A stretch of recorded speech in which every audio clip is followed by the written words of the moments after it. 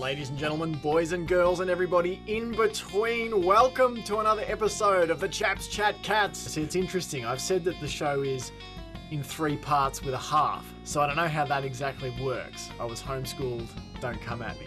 Math is hard sometimes. As my dad used to say, there's only 3 certainties in life: death, taxes, and lots of wankers. Welcome, time travellers. If you are a time traveller, please let us know. We've just given Sam 2 perfect opportunities to call on his wankers of the week. All right, guys. Yeah, let's move on. Audio delay. The audio delay is horrible. That 2 seconds being like, oh, there's a pause. Let's hammer on. I keep seeming like an absolute dick because I keep talking over the top of you guys. I can feel just a solitary, lonely bead of sweat going down the back of my calf, weaving its way from one hair follicle to the next. Oh, delightful. Good to be alive. Ladies and gentlemen, boys and girls, and everybody in between, it is good to be alive. It's good to be back in the digital podcast studio. My name is Jake Botel, and I'm joined, as usual, by Johnny the Whip Larkin. Johnny, how are you? Bloody fantastic. As pretty much usual. How are you? Full mesh Botel. I am doing excellently. Your go-to is fantastic, I've noticed. I reckon if we went back and had a look at the show as a whole, it comes out as fantastic a lot of the time. Tuesdays are just fantastic. We get to talk about the team we love and a game that we all love as well. So why not be fantastic on a great day? It's words to live by, Johnny. And joining us once again, we're putting that final third rock into the power gauntlet. We're about to click our fingers and wipe out half of humanity. It is Sam Rig Botel. Hi, Sammy, how are you? Good, gents. You missed out the principal. I'm a bit upset that you didn't go Principal Rig with my reintroduction, but I'll let it slide this once. Poor job by us. I'll tell the marketing manager that you're friends and it's okay. I like it. He's coming out straight off the bat, keeping us on our toes here, John. Straight off. As we must have gotten a bit lax and a bit lazy with just a duo, so with the trio back, we need to get switched on with the principal wig now. I feel like I earned that principal. And Love it. Let me take a second crack at this. Joining us again, once more, it is Sam, Principal Rig Botel. How are you? Good. Just Rig's fine. Thanks. Power move. Just make sure you edit out that first part. We'll all be fine. I feel like you knew that was coming. Yeah. That was a bit of a hand pass in the square. So obviously, welcoming you back to the pod, and now a 2-time Best and Father winner with your second lad arriving safely into the world. First of all, right, 2 future podcast members. That's right. The empire grows. This is probably not a cult. And off the bat, how's things? And I would love your scouting report on 2-child parenting thus far into the process. It's good. it's tiring but rewarding, as I'm sure every cliche will tell you. And by scouting report, do you mean just on the whole thing in general, or am I trying to tell you the potential skills of the 2 new recruits? No. Let's just get a letter grade. Where are you? From your A. They're both hockey enforcers. Okay. Your own personal double parenting performance on a sliding scale from F through to A+. Where are you grading yourself? Of how I'm doing. Yeah, how are you doing? Of how I'm. Yeah. Oh, A+, of course. I think. Yeah, you got to have that belief to even take it on in the first place. You got to have the belief. I feel like someone else should be doing my scouting report. Look, I know you have principles, so you wouldn't possibly bullshit us on that. So A plus Dadsky material here. It's good to have you back on the show, and Good feedback. just bloody good to be talking footy again. We've got lots to dig into. We've got the last game of the AFLW season for the Mighty Cats. We've got week 2 of the men's season to talk about. Bit of a cracker of a game in that one. And everything in between, really. Got a bit of news to do, a little bit of VFLW stuff. We've got a little bit of an interview to play you in the middle section of the podcast. And let's get into it. Let's get straight off the bat with episode number 10, reviewing famous players to have worn the 10 for the Cats. This is a bit of a new tradition we've started. So I'll throw it over to you, gents. Any players in the number 10 that you can think of off the top for the Cats? Well, I do have the list of players to wear the number 10 for the John, Cats. Well, give us some of your highlights then, John. Oh, there's only a couple there that I have seen playing. That is Daniel Menzel, the great player who came in for the Cats in 2011, who unfortunately did his knee in the 2011 prelim, wasn't able to play in the grand final, and then after that, just never was able to play well again for the Cats. I think he had 4 knee reconstructions, and I think he played another few games, but just wasn't the same for the Cats. And then he went off to Sydney, and I think just the 4 knee reconstructions just really took the toll, which was really unfortunate because he was a great player for the Cats, and he looked like he was going to do something special at Sydney, but I think his body just failed, and so it was unfortunate that I believe he has finished his AFL career, which is really unfortunate because, he was... If he hasn't, Johnny's just totally written him off. If he hasn't, I've totally written him off. Giving him the hook. As we are Victorians, we have no idea what the hell goes on in the interstate clubs, so... I could be completely wrong. You can only see so much through that one eye. Yeah, absolutely. But I haven't heard his name called in any Swans games or on the list. But as I say, Victorian, we know bullshit all about the other teams. And the other player that I have seen is a new recruit for the Cats is Ben Jarvis. Jarvis. Nice of him. Kind of reference there. Yeah, Ben Jarvis. Yeah, he hasn't played many games yet, and I think he played 1 game last year against Richmond. Sounds right. So I think he's still got time to come in and do something for the Cats, hopefully. Yeah, absolutely, and we can whip through. There's also Kane Tenace, who you would have seen play, but featured intermittently in those premiership years for the Catters, Kane Tenace. If we cast our eye back through history, we've got Percy Scown, 121 games back in the early 1900s. Harry Marsham cracked a ton in the number 10 as well in the same sort of era. Jack Collins and Alan Everett in the 1930s and 40s. Fred Flanagan, 163 games and 182 goals from 1946 to 55. Mike Woolnow, John Mossop, they repped the number across the 70s and 80s, each clearing 100 games.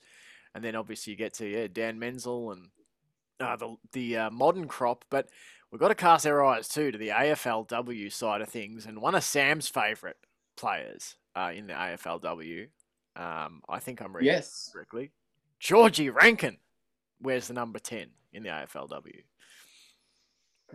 I've said it before, but I remember that game we went to see live just before we weren't able to go and see any more games for a long time. I remember Rankin was one of the ones we sort of picked out as being really, really good, really, really solid, and just a genuine contender in any contest she's in. Absolutely, one of the real contributors in that side, and as you rightly pointed out many episodes back, Sam, knows when it's her time to do the thing and knows when to allow the space for others. I think that stood out as a pretty has a good read of the game. Mm. All right. Well, while we're on the look at this for a transition. While we're on the topic of AFLW, let's talk Week 9 for the Cats. They went up to the Gold Coast to play the winless Suns. This was a battle to avoid the wooden spoon. One of these teams was going to go home with a victory. One of them was going to go home with the old wooden spoonski. The Cats, well, both teams came out and I've just totally cocked that one up off the top. Reading the wrong sentence. I'm nowhere near where I needed to be in my recap. So let me have another crack at that one. I'll leave that in because I'm a genuine. How serious was it? How far away were we? Probably a ways off. So Right, wrong take two. wrong book or wrong page? Like how far? no, just wrong page. Okay. So look, obviously, the Cats came in with the motivation to avoid going winless. No one wants to go 0-9. And whether it was that motivational spice or not, I had a bloody rocky start to the show last week too, John. I can't wait for the comments about how shit your Australian accent is. Motivational. Why can't they hire real Australians? Yeah, that's right. Who are these bloody? Yeah. All right, let's cut it short here. Basically, the Cats came into the game with their claws out, dominating the opening period of the game with 24 tackles to 12 and kicking out to a 20-1 lead at the first change. McWilliams, Cranston and Karras all gold, with Karras' goal coming off the back of a free kick and a 50-metre penalty on the siren of quarter time. We were finally on the right side of one of those penalty calls. The second quarter, well, that devolved into more of an arm wrestle with more footy played between the 50-metre arcs. The Suns snagged the lone goal of that term, but the Cats still walked away up at the half, 3-3-21 to 1-3-9. The third quarter, well, that started much in the same fashion before back-to-back goals from Barber and Cranston pushed Geelong's lead out to 33-15. A free kick plus a 50-metre penalty shortly after, well, there's one back the other way, cut the Cats' lead at the break to 12 points, 33-21. The final quarter, another arm wrestle of an affair as the Suns looked to overturn that 12-point margin, but it was the Catters who held firm and ultimately extended the lead with an absolute cracker of a snap from Becky Webster on the final siren to bring the curtain down on the Cats campaign with a W. Geelong ending their season on a high with a 6-5 41 to 3-6 24 victory. Up north, your thoughts, Johnny Larkin? First of all, what a fantastic victory for the Cats. Just inspiring by the girls and just what we needed to end the season on and hopefully launch into 2022 on some good momentum for the girls. But yeah, it was just a good game overall. They really wanted that win. You could tell both sides definitely wanted that win. And the Cats just wanted it more. We had so many opportunities again going forward. I think we could have won that game by a whole lot more. But again, we just that link up just isn't quite there, but it's so close. Barber, again, how fantastic did she play on? Just so close. So many marks that just slipped through her hands. But when she did grab them, she held on tight and didn't let go. So as I keep saying, it's only a matter of time before she becomes a dominant full forward and just crashes packs, takes spectacular marks. Yeah, I thought overall it was a really good game. Our defensive work was fantastic again, as I think it has been all year. Midfield was really good again, and attack was still a bit to work on there. A bit of our execution and just we get so many for inside 50s. I think we just need to work on inside 50 conversions and just the efficiency there. But overall, just fantastic. Can't complain about much in the game. It was an arm wrestle all the way through Gold Coast. sort of got on top in that second and third, and started the fourth quarter. They really were driving, trying to get that win, and really punishing their defence. And similar issues to the Cats, where they get so many inside 50s, but they just can't finish it off. They can't get that mark, or the ball just bounces the wrong way. I think they're in a very, very similar boat as the Cats. They've got a lot of talent, a lot of good players. It's just working together to make it gel. And fortunately for us, the Cats got there first and gelled really well. And senior players played really well. Rocky Cranston played a really good game. Amy McDonald, again, just dominant in the midfield. Julie Crockett-Grills was just fantastic. I don't think I've seen her play a bad game. But the best part of the game, and I think we all could say it was the great best part of seeing that game, was seeing them sing that Geelong Cats song. That was just chills down the spine, and you wanted to get up and sing along with them. They sung it with so much gusto and so much pride, and the emotion was there, and it's just fantastic to see that all that effort over the 9 games over this whole year just came out in that one moment. It was just bloody fantastic to see, and just I would watch that again and be like, yeah, that's the same feeling again. It's just spine chilling. It's just fantastic. I feel like we needed some bloody epic music there. That was building up to it. Yeah, something from one of Aragorn's speeches in Lord of the Rings. Yeah. I don't think it was that good. It's not this day, but it was. It was. I couldn't hide the smile on my face, and I was nearly jumping up, and it was just so good to see. All their effort was finally rewarded. Absolutely, it was reward for all that effort. Sambo, what were your thoughts on the game? What were your takeaways? I mean, yeah, Johnny spectacularly covered it all. I don't have a lot to add. The song was great, wasn't it? It was kind of like the release. Like it was. I feel like the on field you sort of saw that in the moment sort of peak of them working together, and the sort of the realization that it was working, and the confidence that just instantaneously clicked. Because although Cranston did have a good game, I feel like for the first bit, she was very much still where we all felt she was for the rest of the season. Sort of just that sort of body language thing, that sort of slumped posture, and like not getting up out of the contest and running to your spot, just sort of like walking. You know, it's a real mentality thing. And then you saw as the game, you know, evidently was going in a certain way. She just lifted and absolutely played out of her skin, which was really good to see. It was, I don't know where you guys sit in terms of how much it was the opponents, in terms of like, obviously it was the battle to see who was the keeper of the crypt, more or less. Mm-hmm. You know, the battle for the mausoleum supremacy.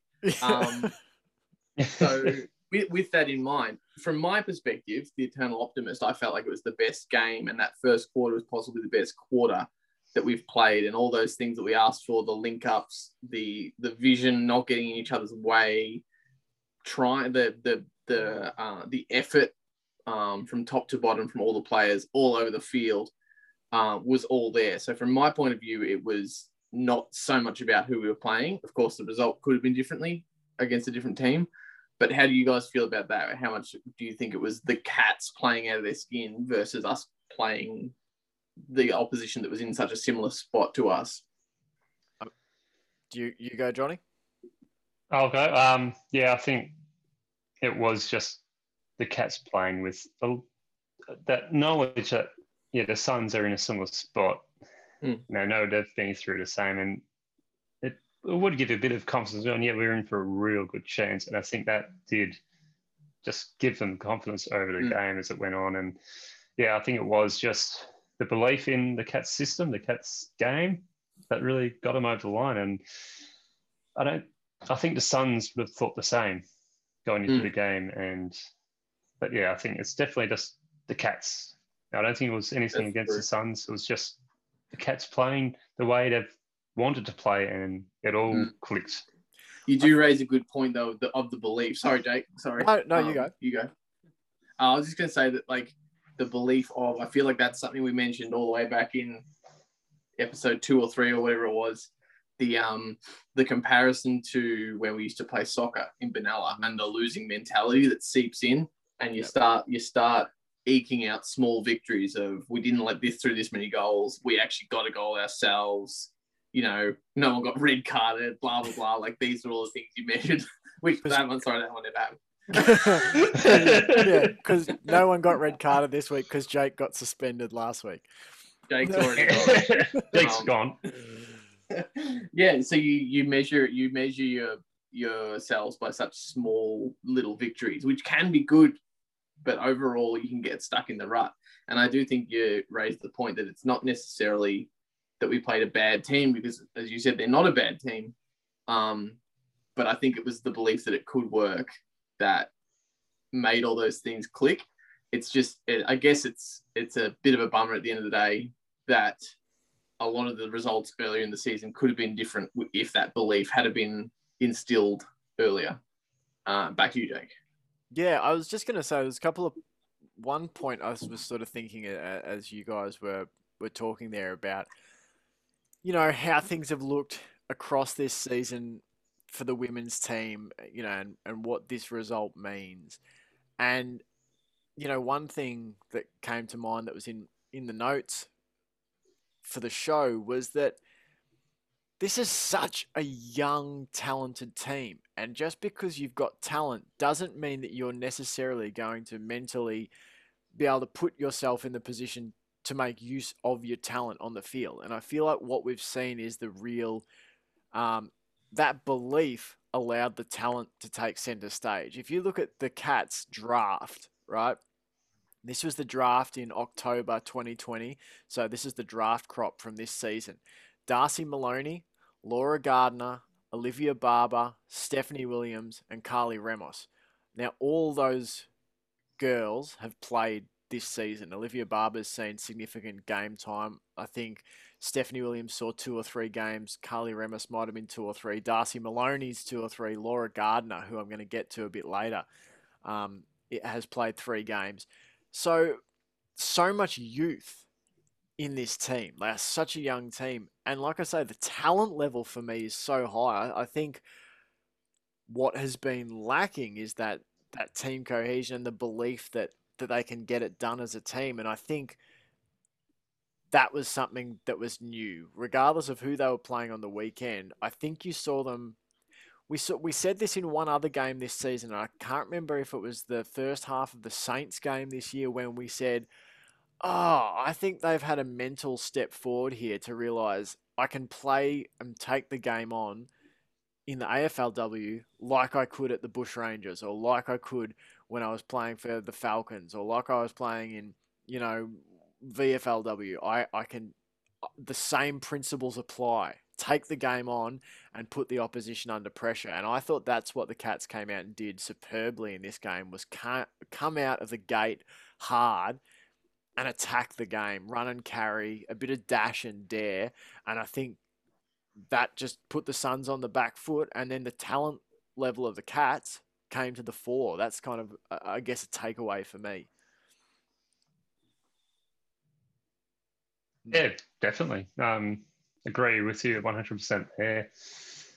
But all those names that you listed off for the draft, they've all, I think they've all at least once got in our top 3 players of the week. And yeah, that's exciting that they've got such a good base of fantastic youth to build up, and I'm excited. It's exciting to see. I think I say it nearly every week. It's so exciting see what these girls can do and bring for the Geelong Cats and to, again, start making another fantastic dynasty or another part of a great club. And, you know, it's only a matter of time. I thought too there were some nice moments. I don't know what you guys thought, but like where they were actually kind of cleaner in some of the big moments and inside the 50. Like, you know, a big spot sometimes for the Cats this year in the AFLW has been, you know, in front of goal. And what impressed me most about Olivia Barber's game was the fact she went back and slotted that set shot for goal. You know, Rocky Cranston kicked two really nice goals. Like, I think they kicked really well from the set shot, and it makes such a massive difference when you take those chances. You know, like I just think it it lifts a team. You know, instead of seeing opportunities go by the wayside, that you know that you're putting those chances through, and it puts the pressure right back on the opposition. If you look back at the season, what do you guys think about weeks 1 through 9? Where are you at with the growth of the team, and do you think they are in a good spot going into the off season and going into next year?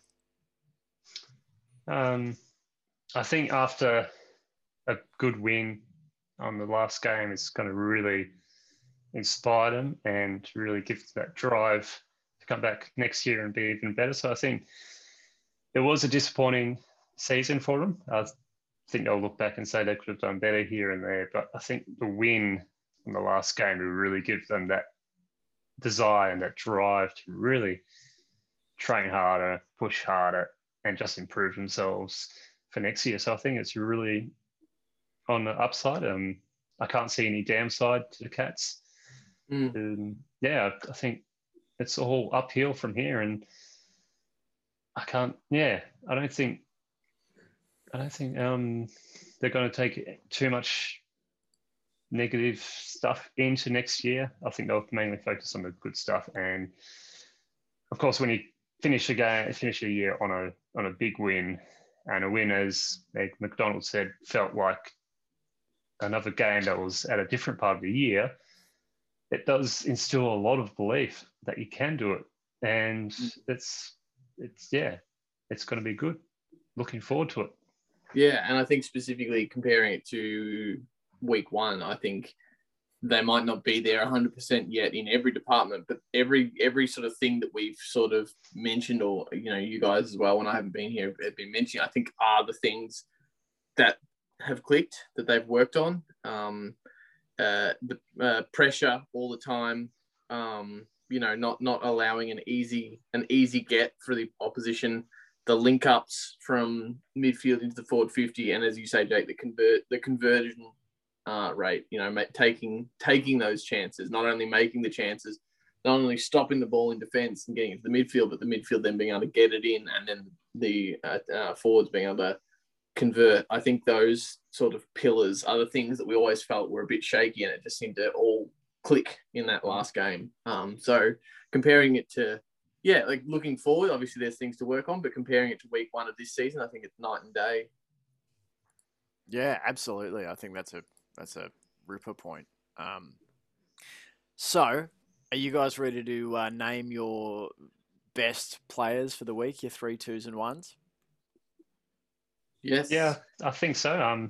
Also, it was going to be a shame not to see Astra O'Connor playing again in the hoops. That's a great point. Also, so it was great to see a victory on her last game in AFLW.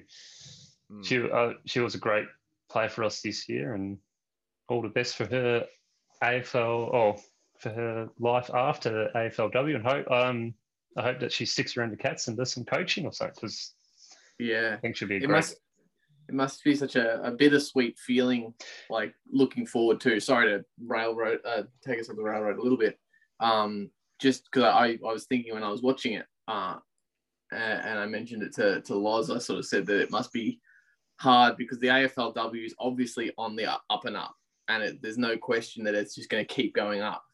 So for those players who are, like, you know, founding ground level members who have got it to this point and retiring before it's got there, when it is to that point where they're paid and it's gotten the respect that it 100% fucking deserves now. It's obviously going to be a proud moment for those kinds of players, but it's also going to be a little bit bittersweet to know that how hard you worked and how little you got back, I guess. How much of an uphill struggle it was. I didn't want to put too much of a downer on it, but I did think that would be tough to look at in 5 years, 2, 5, 10 years time, whenever it is, to go, I started that and it's here now, but I had to bow out because of X, Y, and Z. Yeah, to go back on that, working hard after talking to the player that we talked to yesterday, it definitely sounds like it's extremely hard work to get where all these girls are. Like the amount of effort that has gone into to get where they are now is just extraordinary, and it's all just because they love the game, and they're forging a path for so many other young girls, and it's as you said, it would be a very proud moment for all of those girls, but also be that bittersweet moment just going, only if the AFLW started few years earlier. But, or even less, even if it did start when it did start. Probably the real thing is that if only all the dickheads and naysayers had got out of the way earlier.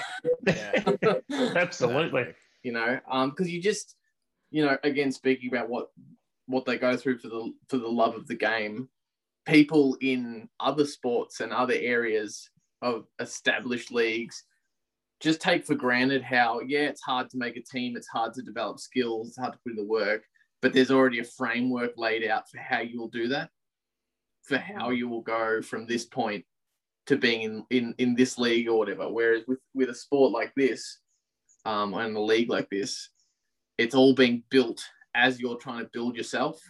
So you can reach the ceiling and be pushing the ceiling up as you go.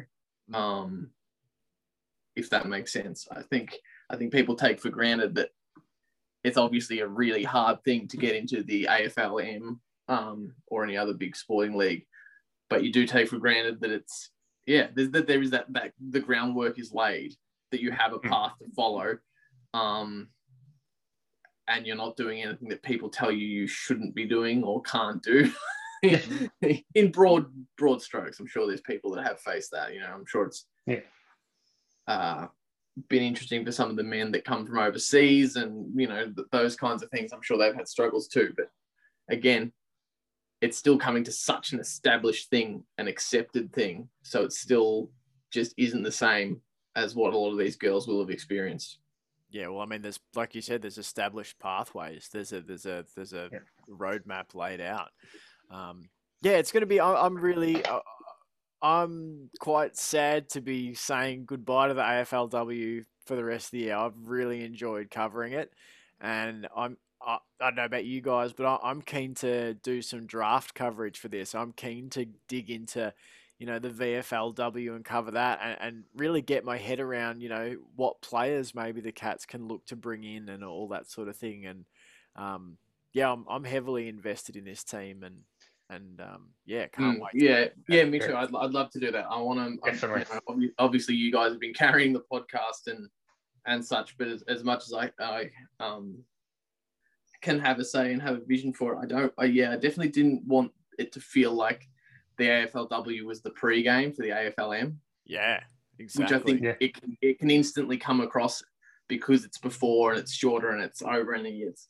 I think you guys have done a really good job, and I think we should continue, as you say, to do the job of not dismissing it and going, okay, like moving on, like really, really covering it and building our excitement as much as it's for other people, but building our excitement for the next season by not letting it sort of slip under the rug again for a bit. Yeah, for definitely. Sure. I've definitely got a whole new appreciation for it doing this pod, but obviously when the Cats did first come in, I was always excited to see the Cats team. women's team come into the competition. And then when we started this pod up, it was just like, yeah, that extra bit of just excitement to know that we get to talk. We can, this day and age, we can chat about a team that we all love, and just it's pretty fantastic. And yeah, just it's giving me another whole new level of appreciation for a game and all the people who have made this competition viable. And the AFL have done a great job so far, and hopefully they keep doing a great job and bringing in the new teams and expanding this competition out to a full 18 teams and a whole 18 to 20 game season, which is one thing I think everyone can agree would be the aim. And fingers crossed it happens soon, because I've really enjoyed it. And I don't think I want to keep talking about the girls who are part of this team and the VFLW, and just get it out there and expand the audience of this great game that is AFL. Yeah, I read a really great article actually, which you can find on ABC by Kate O'Halloran, where she talked about the success, how exciting the final round of AFLW as a whole has been, and how many finals implications there were and that sort of thing. And she really addresses in that the need for a longer season, that it can't just be, this curtain raiser event, that they deserve. I believe her stance in the article was that what we should be aiming for at minimum is a season where all 14 teams play each other once, at the very least, and then you flip it, so the teams you played at home this year you play away next year, and vice versa. And I think that it's a really good article anyway, and someone who I'd love to try and reach out to and get on the podcast, because she also hosted or hosts a radio show, Kick Like a Girl FM, and writes and speaks a lot about women's footy and that sort of thing. So I would love to have her on the podcast. I think on a whole, sorry to... Yeah, no, go. Just keep going on, but I think on a whole, the AFLW and the AFLM, I think it should all just be play one team once each year. Just have, play them once. That's it. And I think especially the AFLM, I think can sometimes drag on a bit, especially when it gets later on in the season. So I think why not just play everyone once? Then it's done. It often makes a fair competition. Loses me around the bye. The middle of the season, you get that 3 weeks where you got some teams playing, some teams not. I agree with you. Why not just have what would it be, a 17-week season, or my other alternative would be, do an 18-game season with an extra rivalry game or something, with one of your arch rivals or a classic rival. But yeah, I'm with you, Johnny. I don't think there's a need to keep pushing up the number of games. I think it already sometimes feels a bit bloated once you got a few teams that are out of the running and injuries mount up. So I don't think. And that's. Sorry, I was going to just say that's a question I was going to ask, is the injury risk of the longer season getting worse, and therefore injury risk of losing big players for finals, which is bad for money, bad for the sport, bad for the clubs, in which case they end up resting the players, and you get these weird games where they're kind of not really full force teams anyway, because they're the finals, we're shooing for the finals, we'll run the B squad kind of thing. I feel like that's, it's weird. It is weird when, you do get that towards the end of the season where half the teams are fighting for their life, and then half the teams are going, let's save it for finals sort of thing. I don't know that it would eliminate it going a shorter season, but it could. Yeah, and it certainly can't hurt, I don't think. And we had an 18-round home and away season last year with COVID, and that was perfectly exciting, perfectly entertaining. How exciting was it? It was great. So, I think that's a fair call.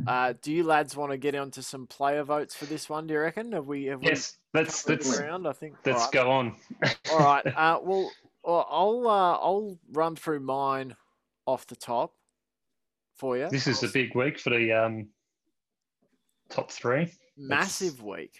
Massive week. Particularly That's good. I haven't really kept track of it because so Oh. I might. Who knows? I won't know. I'm not even I'll- trying to influence it. I'll tell So you. let's see if I throw a cat amongst the pigeons. Do you want to know the No, I think- standings going in, or we just keep I it think blind? I think we keep saying the Alright. principal wig. Principal Wig. wig. Blind, yeah. All I right. like that one better. All right, let's crack into it then. I am going with my one vote. I am going to go Amy McDonald with my one. Relentless effort as always. You know, part of what I'm referring to as the steel mill midfield. We've got so many, chicks in that midfield who are like, grab your hard hat and go on down to the mine and get some bloody tackling done. Like they are just such a hard working, industrious bunch, and she's just, one of those who puts in, week out. So Amy McDonald with my one vote. Then I have moved on in my notes. I have my two votes going to Julia Crockett Grills, another member of the steel mill midfielders. Laid a bunch of tackles again this week. Doesn't get like an enormous amount of the footy, but what she does with it is impressive.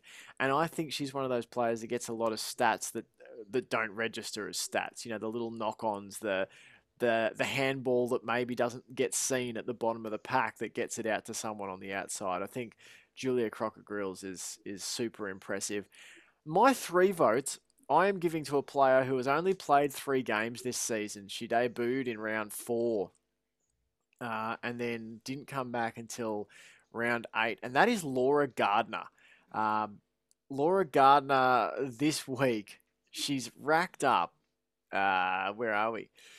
18 disposals, 2 marks, and 7 tackles.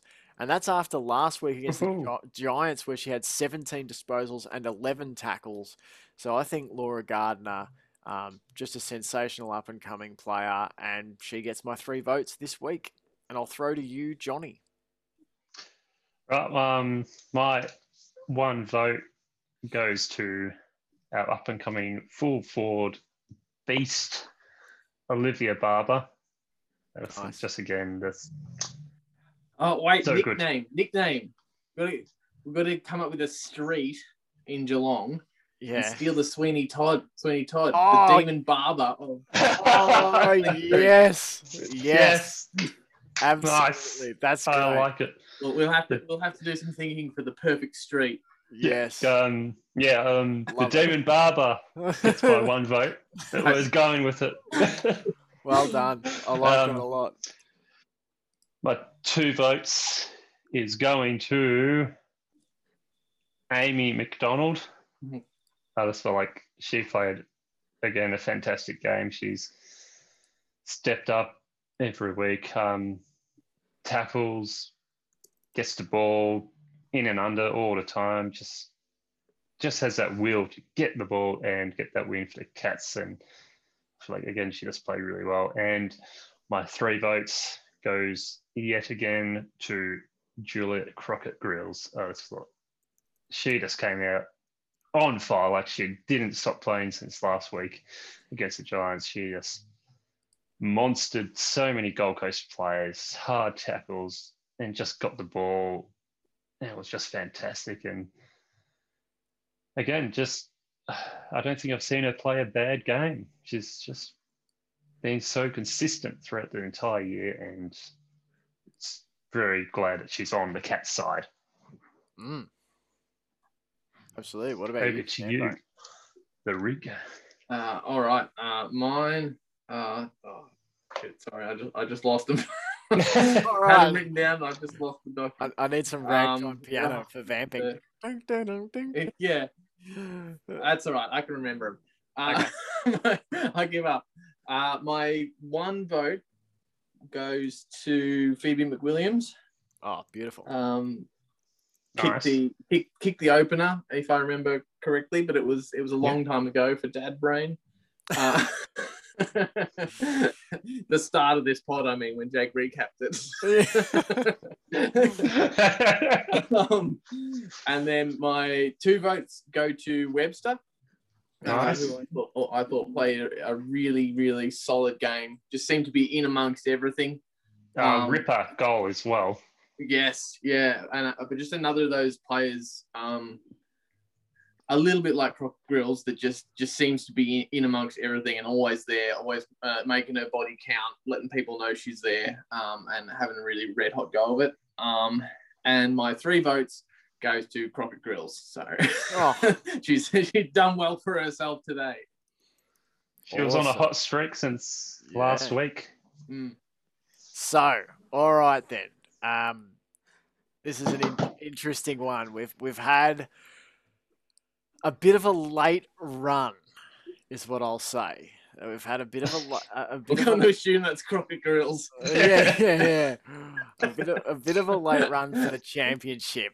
Will I count backwards from 5 up to 1? I'll go backwards. I'll go from 4. I'll go for our top 4. No. So in 4th place with 18 votes across the season, it is Becky Webster. Oh, nice. In 3rd place with 20 votes and coming home strong was Julia Crockett Grills. So she's 3rd with 20. Okay. Meg McDonald is the 2nd place player with 21 votes, and a player who polled every single week except for week 1. Amy McDonald takes out the inaugural Chat Catch AFLW MVP with 26 votes from 9 weeks. She was almost on mine too. I mean, it's worth noting that this is a week where it could have gone Cranston. Yeah. Could have gone either of the McDonalds. There was just so many players all over the park that put in so much effort. So, Well done to Amy McDonald. We're going to have to get a trophy, a medal or something and send it her way. That's right. Absolutely. And just for posterity, just want to play Megatron sound drop one more time. Megatron. So yeah, great year for Amy McDonald. Like I said, I think she was the only player in our voting who polled all but 1 week. So an impressive effort. But Crockett Grills, how's this down the stretch? Last 2 weeks, she polled 14 votes from 2 games. Absolutely. I think she really wanted to get our MVP. I think so close. Yeah. You put in a good effort, but sorry. That's not quite good enough. Next year. All right. Probably before we move on, should also give a shout out to Meg for going up forward after the injury. Oh, yes. I was going to say she was a true Transformer and Megatron. Yeah. After that injury in the third after her namesake transformed into a pistol and tried to shoot some goals. Yeah.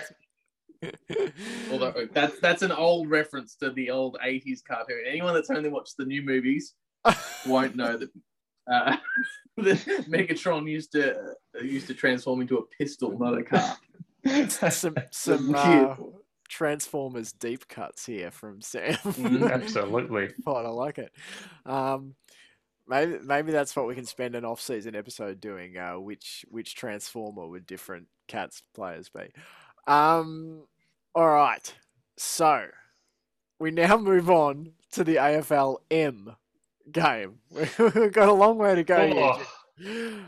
What a game that was. The Cats defeated the Lions in this game, 12-9-81 to 11-14-80. I'll give you the story and then I'm going to throw to you to start us off, Sambo. Geelong came out of the gates hard. They kicked 5 of the first 6 goals of the game against the Lions, took a 33-17 lead at the first change. The second quarter, Bit of an arm wrestle, the Lions failing to convert multiple chances for goal as the teams contested for the advantage around the ground. The Cats extended their lead by just the 4 points at the half, leading 53-33. After halftime, Jordan Clark came out and goaled on the run just 32 seconds into the term, and at that point it seemed as though the Cats might break the backs of the travelling Brisbane team. But that was not how things panned out, as the Lions rallied and kept pace with Geelong in the third, going goal for goal with the home side to keep the margin at just 21 points entering the final stanza, and then launched an assault to try and steal the game late. Brisbane kicked 4 goals in a row in the fourth quarter to seize the lead late, setting up a frenetic and hotly contested last period of play. Hugh McLuggage might have sealed the deal in the 19th minute, but could only produce a behind, which allowed for the Mighty Cats to set up for the win. A Tom Hawkins handball out of the ruck to Isaac Smith, who snapped truly from the right forward pocket, brought the Geelong crowd roaring to its feet, and as the Cats weathered a late Brisbane surge to hold on for a 1-point victory, the siren sounded, the crowd went nuts, 12-9-81 to 11-14-80. Sambo, your initial thoughts and takeaways from the AFLM Week 2 fixture? It was a weird one. Yeah. It was a weird one, a weird game. And the first time I've watched both games, like the AFLW and then the AFLM, so close together. Yeah. Because I just went straight through and watched them, and it was, highlighted some differences in the two games in general. My God, the men's stop a lot more. There's a lot more whistles in the men's. Yeah. Which obviously is especially true on the weekend, I'm sure, but I think in general is true as well. They tend to, I could be wrong, but from my purview, it seems that they let the women's run on a little bit more when they can. And also it was just such a different experience from the AFLW to be the final game of the season, and like us to get our first win of the season. It was so like climactic and satisfying, and then kind of like bled straight into the first half of the AFLM because we came out gunning, and then it sort of descended into anarchy for the second half in so many different levels. And I felt that pang of like, why do I watch sport again in that last quarter? I was so happy. when I wasn't. It was some stressful stuff that last quarter. It's hard to, I guess I'll come out with more analysis as we talk about it. I feel like there's so many layers to it.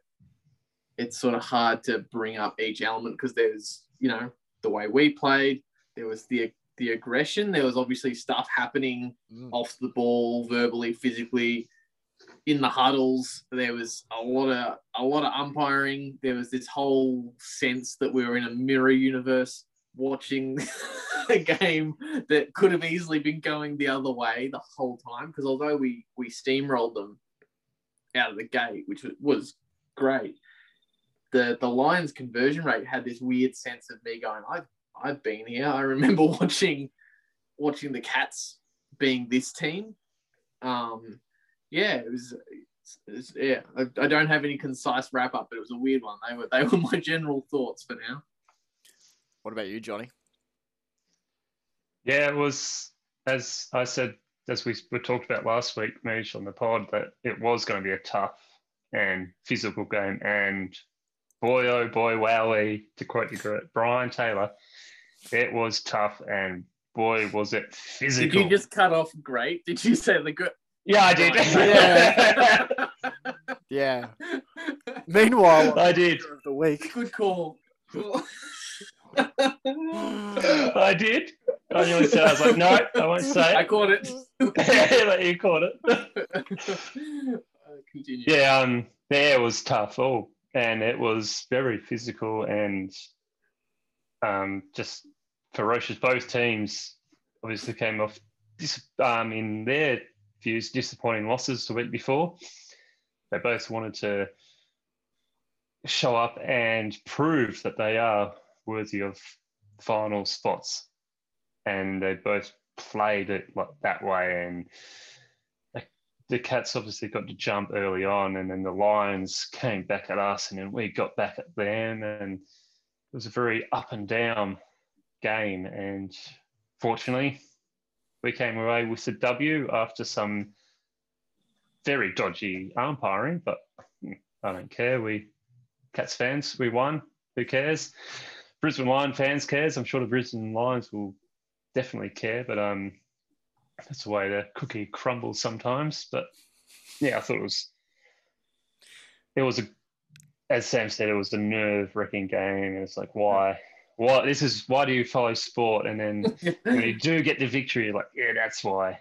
But you're still like, it's very nervous sometimes. There's that shot that I loved. I think the Cats there was a ball up or they're kicking out. They were deep in their own defence, I think, right at the end, and it was a shot looking back up down the length of Cardinia Park as the siren sounded, and you literally saw, however many thousand Cats fans like stand up out of their seats. I don't know if you guys saw that, but it was like the gladiators in Spartacus or something. Like everyone just stood up, bloody scarves went up, and it was just this roar.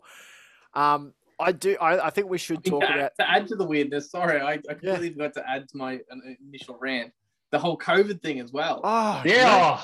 It was just a bizarre night.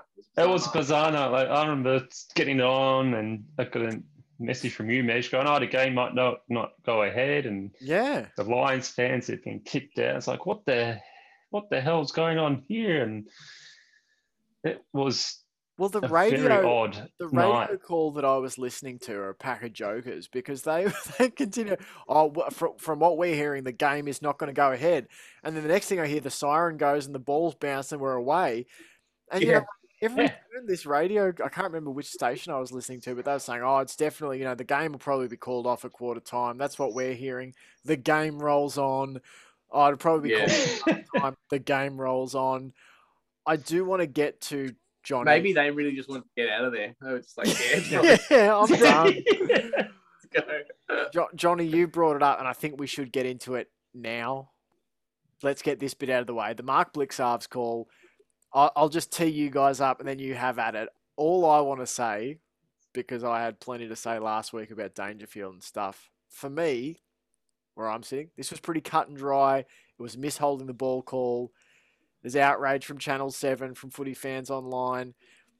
My thought here is this is the same crowd of people like Brian Taylor, who'll be the first person saying, put the whistle away and let them play umpire. Let the players decide things in the final 5 minutes. Don't get involved. Put the whistle away. Well, they did put the whistle away, and then everyone was up in arms about it. What were your thoughts, guys, on the outrage about this call and the whole thing in general? Well, first off, it definitely was holding the ball, but sometimes umpires just don't see it the way we see it, the way the commentators see it. They've got cameras. We've got the best view 90% of the time on an angle that's up high, that's can see nearly everything. With the umpires on the ground level, there could be players in the way and they might miss a small part of the tackle but they might have not seen, he might have thought he saw a hand go to the ball to handball it out. But yeah, it is a tough one. And at the time I was happy. I thought, yep, it's good. We won. I can understand the outrage by the Lions fans, but as you said, commentators are always the first to go, I'll let them play in when it's final time and put away the whistle. And then when it's during the season, it's a different story. So it is frustrating when there is those different views on different games, but sometimes umpires make mistakes, and that's all it is, a mistake. And unfortunately it costs a team a game, and it's going to happen again this season, I believe, and it's going to happen every single year. There's going to be one moment in every year where we're it's going to be, it was the wrong call. Why didn't they make a call there? It's not going to go out of the game. So just live with it. We can't make this game perfect. I believe it's extremely difficult to officiate as it is already. So just let the umpires see what they call what they see, and if they make a mistake, they can own up to it after the game and say, "Yeah, we stuffed up there, and let's move on." Yeah, I think there's a lot of things to unpack in terms of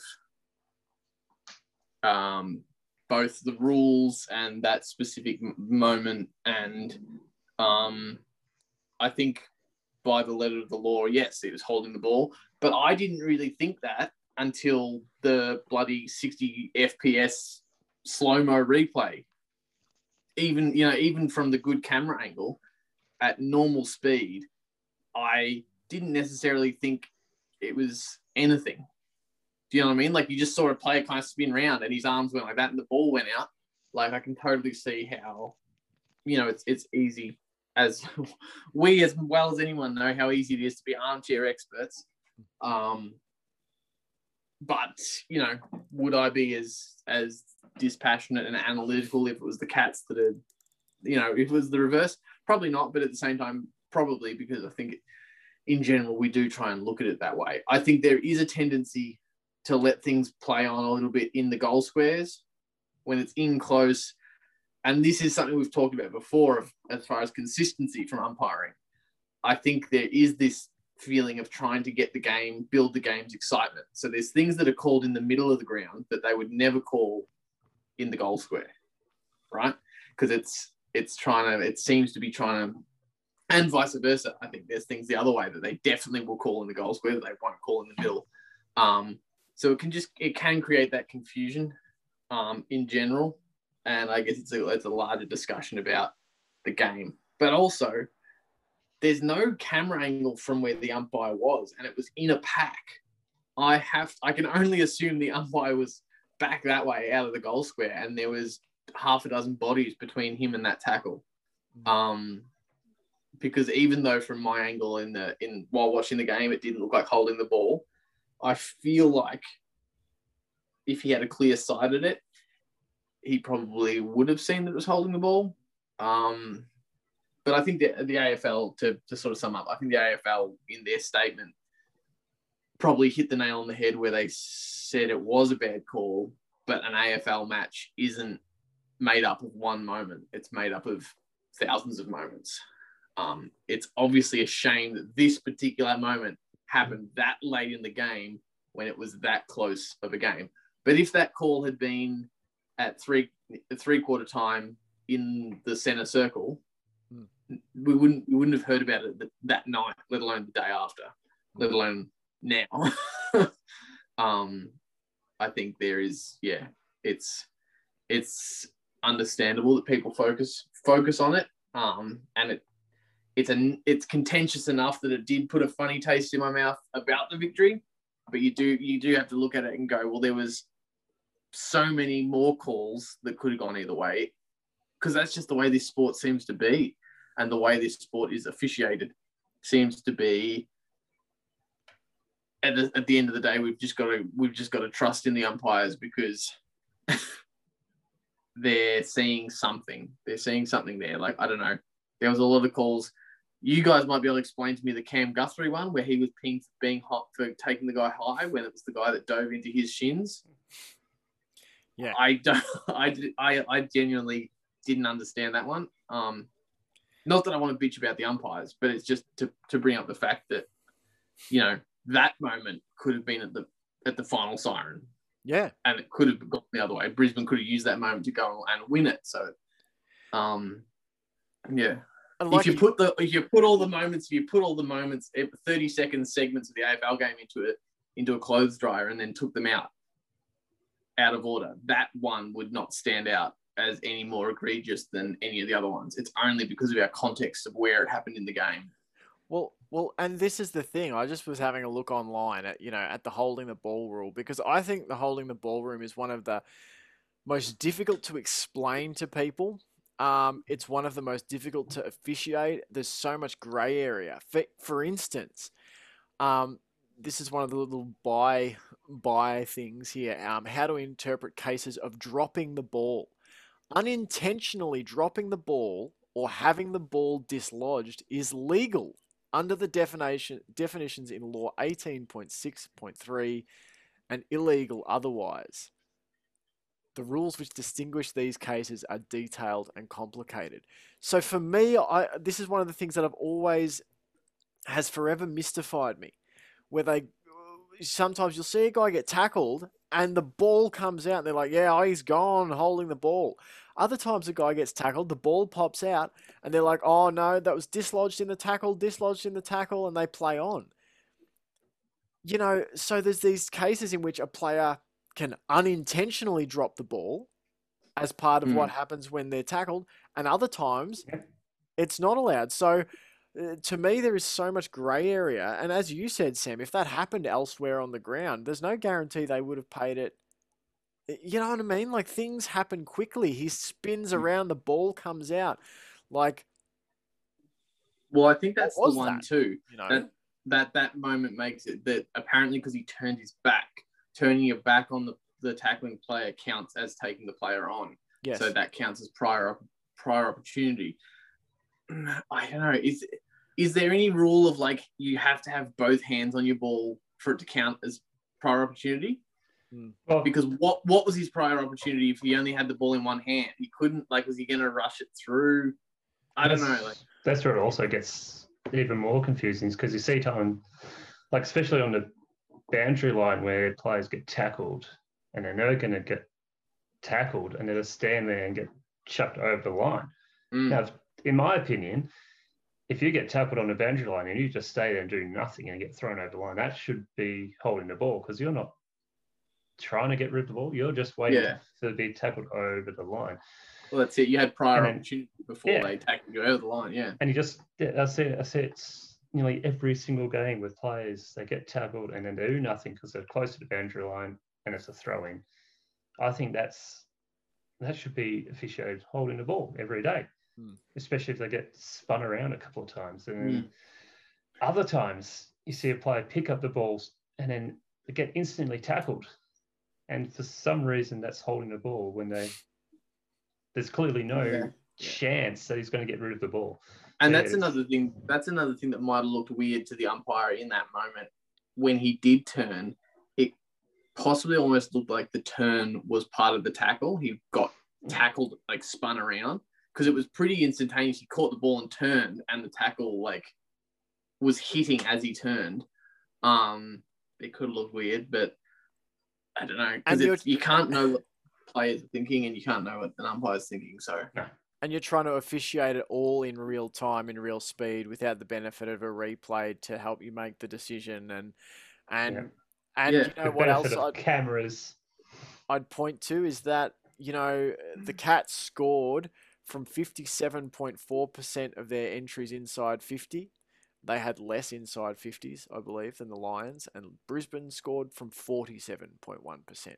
So 10.3% less of their inside 50s turned into scores.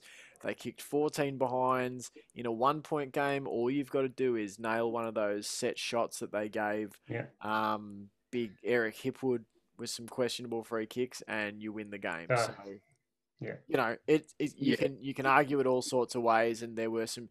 And I mean, there was Sorry. I feel go. There was just to talk about calls again. Not that I want to shit on umpires, but the call with the deliberate call for Smith. Did you see that one? Yes, I'm sure. Did you? Were you confused? Yes. Players clearly in the area. Under pressure, picked it up and belted it out, and it traveled like 60, 70 meters and bounced over the line, and he was called deliberate. And there was players within that vicinity. Like, it just went past them. I don't know.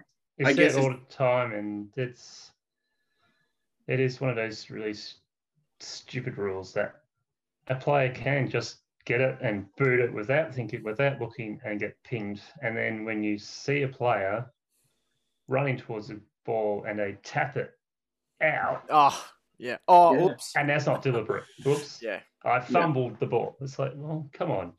Yeah. If you're going to call those ones, call those other ones, or just bring in a rule where whoever touched it last, the other team gets the ball.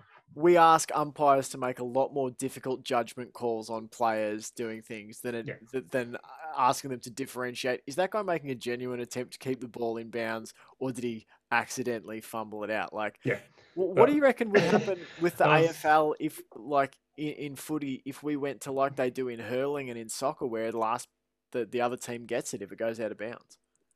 I wouldn't be against it. Maybe going back except on for your, inside the 50s, maybe not yeah. in there, but just around the ground. To go back on your point about officiating, trying to decide if they were trying to get it out or just fumbled it. I was listening to, again, Two Guys, One Cup, and they was talking about the exact same thing. They said they need someone in the arc who's like someone who knows acting, and they can look at it out of bounds and to see if that player was acting to get the ball out or if he really was just fumbling it. Or they just need one of the 30,000 people in attendance who all know exactly what the guy was trying to do because they've watched half a second of footy before. But I tell you, if Smith meant to kick it that well, for it to travel that far and split the difference between that many players and go out, if he deliberately did that, then shit, he's an even better player than I thought he was. Yeah. Well, it was a bloody beautiful goal. Yeah. Oh, yeah. In the. Bye. Yes. Well, yeah, true. If we analyze his goal versus that clearance, maybe it was deliberate. Maybe. He is capable of doing that. Yeah. So, some other little bits and pieces that I sort of thought I'd bring to the table was no danger, no problem in the midfield department. You had Cam Guthrie gather 28 disposals, Selwood 27, Zach Tui 27, Isaac Smith 26, and then you sort of wonder, Dangerfield's a bit of a clearance machine. Well, Selwood had 7, Constable, Higgins, and O'Connor all had 5 each. So you got to feel like there's a hell of a lot of depth in this team. To be missing Mitch Duncan, Sam Menegola, and Patrick Dangerfield, 3 of the midfielders who started the grand final last year, and you've just got guys pop up, oh, I'll just get half a dozen clearances for you. There's a lot of depth in this team, isn't there? Just it was amazing, just fantastic to see Selwood play the way he did that night. He had gone back to his 2007, 8, 9 seasons. It was just fantastic to see. He was a beast that night, and anywhere on the ground, he was there, and he was always first. And whenever he went for the ball, he just got it, and it was just winding back the clock. Do you think, Johnny, the winding back of the clock there, do you think that's evidence of Selwood being a leader first and a player second, and that he's not necessarily not at that level all the time because he can't be, but he's not at that level all the time because his responsibilities have changed. He knows where he fits into the team and when he's needed, to do those things. And then on the weekend, with those players missing, he had to step up and he just kind of proved he could at any moment. I don't know. What do you reckon? Yeah, definitely. I think it's just you've hit it on the head there, that perfectly, that as he's the captain and he definitely knows when he needs to stand up, and so many times when the Cats have needed someone to step up, it's been Selwood, and we needed him Friday to step up, and he stood up and for the whole game, the whole game, yeah. And I think he played just out of his skin again, and it wasn't too bad for a player. He's 31, and played like he was much younger than that, and dominated. Yeah, geez, boys, 31, eh? Yeah, I know. You talk. Just skewing yourself there, John. I'm 30 now, and it's one of those things with the AFL. It's such a strange thing to say that it's so old playing a game at 31. It's depressing, is what it is. It is. It just shows how bloody tough the AFL game is when you're 31 and people are saying you're going to retire soon. So Yeah. Ah, Here's a quiz question for you. Who do you think had the most score involvements for the Cats on Saturday night or Friday night, whenever this was? Score involvement. mm. How far back is this track? Like, is this the kick before the goal, like kick to the goal kicker, or does it count a couple back or tackles? I'm not 100% sure. I know What it's. about Shepherd's Gate, shepherding away from the player? Oh, Kicks It's I think definitely- we're getting too deep into it. It's definitely separate Sorry. to goal assists. Goal assists is kept separately. So alright. this is just any score behind goal. Who got involved in the I would- most? I wouldn't be surprised if it was Tui. Okay. I'm going to just back to our captain, Selwood. I reckon it was Selwood. All right. Here's your answer.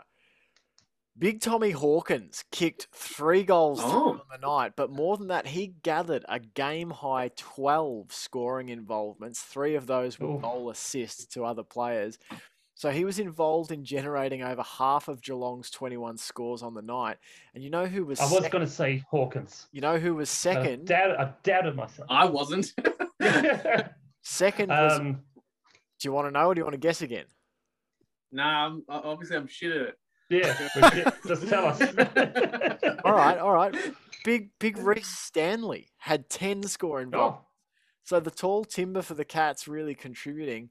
Do you reckon this is a massively underrated part of Hawkins' games? Like, a lot of people give him shit about his goal kicking at times and that sort of thing. But as far as using the ball out of the ruck in the forward 50, like that play to Isaac Smith for the winning goal seemed like a bit of a set play, like where he's big, he outbodies, grabs it, rips it out. Do you think we don't maybe appreciate Tommy Hawkins for how much he actually does to get others involved? I obviously don't.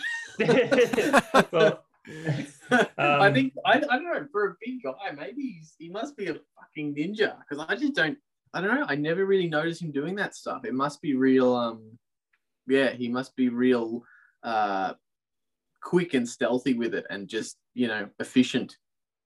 I definitely noticed it last year a lot more than I had normally had, and I did notice a lot this on Friday night. But that one to Isaac Smith was just there had to be some form of set play. They know Hawkins is always going to outbody 90% of the other ruckman because he's such a big guy, and it's just like, well, if he gets it, who's going to be directly in front of him at that moment? Whoever it is, he's just going to pass it, be ready for it, and you're in for a pretty good chance to get a goal. So it has to be a set play. I don't think it'll be set play for any certain player. I think it'll just be for whoever's there. But yeah, that's some good stuff again by Hawkins. And if you played anything like you did last year, we're in a good spot because he was bloody beautiful last year. Any thoughts on Francis Evans coming in as a debutant? He was great. He started strong, started about as good as you could. I think he probably disappeared a little bit as the game wore on. Probably experience, possibly, even though I'm sure he's an incredibly fit bloke. I think the fitness of playing the AFLM could be, the intensity of that, and not to mention the adrenaline that he would have come out with. I imagine he started real strong, and being such a greenhorn, I think as you come out, like, as that dissipates maybe in the quarter time break or the halftime break, and suddenly you don't have that energy just pumping through your vein. It could be really hard to know how to manage that machine throughout the game, keeping your levels up and down as you go. But he was really good. He was great. He showed Dangerfield how you're meant to bump. That hit on little four boy. Yeah, that was a good bump. I had strong feelings about Dangerfield's bump, but that one was almost top to bottom the opposite of the Dangerfield bump, and perfectly illustrated why I didn't like Paddy's bump. I Yeah. actually thought you just said, sorry, when you said the adrenaline pumping through his veins, I heard crumping, the adrenaline crumping through his veins. So I'm trying I to. may have misspoken. I don't know why I would say that. I hope it was. Possible. It's much more Crumping through his descriptive. veins. Rubbing. Yeah, his Yes. adrenaline Yeah, was it's crumping. specific. It's even more rhythmic than It's pumping. very aggressive. I like it. Rhythmic, Very but aggressive. Yeah. Do you guys have any Yeah, thoughts on the game before we move on to votes or anything like that? Well, let's talk Rowan.